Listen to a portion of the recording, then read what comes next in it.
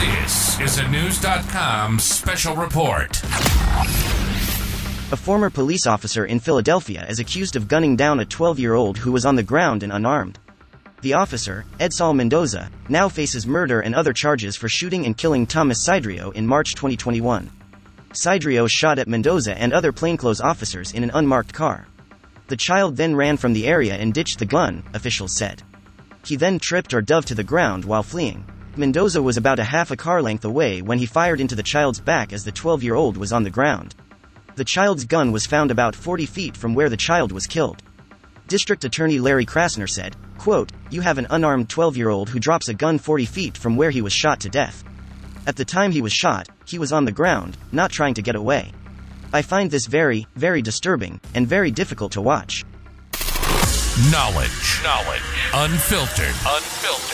Knewz.com. Knewz.com. Knewz.